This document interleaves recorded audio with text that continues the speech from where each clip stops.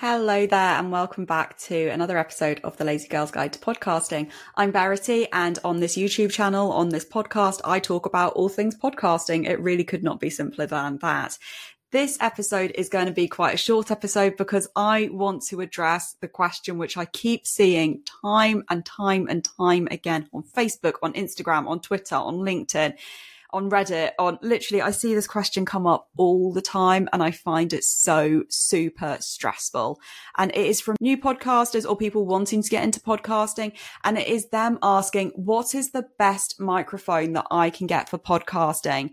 And I just find this question so stressful because the answers that come out are very, very rarely helpful, because the answers that people tend to give to the question of what's the best microphone I can get for podcasting tend to be this list of, I use this, so buy this, or here's my Amazon affiliate link to this, and here's like, I use this microphone, and oh, this microphone's the best, and all this kind of thing.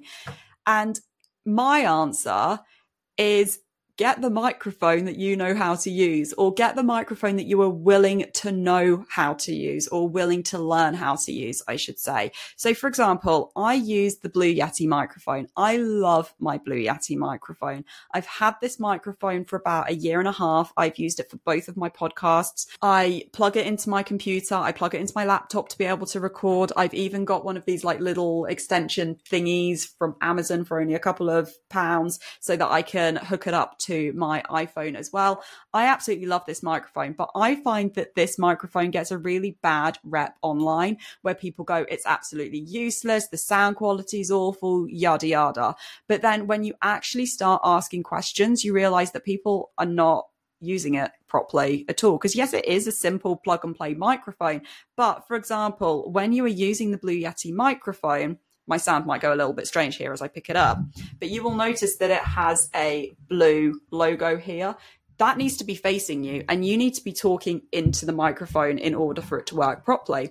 The other thing that you often see with Blue Yeti microphones is people tend to like angle it like this kind of thing and talk into it as if they are like singing on microphone on Top of the Pops, if anyone remembers Top of the Pops, but you get my point. That's not how this microphone works. You are supposed to talk into the side of it. So what I find really commonly is that people will say this microphone absolutely sucks, but they're talking into it completely wrong. And maybe it's like miles away from them and it's like all twisted. You get the point. Also, I find people don't have the directional bit set properly. They don't have the gain bit set properly. So it's all of these different things that when you are looking to purchase a microphone for your podcast, the question isn't which is the best microphone that I can get for podcasting, but actually the question needs to be, which microphone am I going to get that I'm willing to learn how to use properly?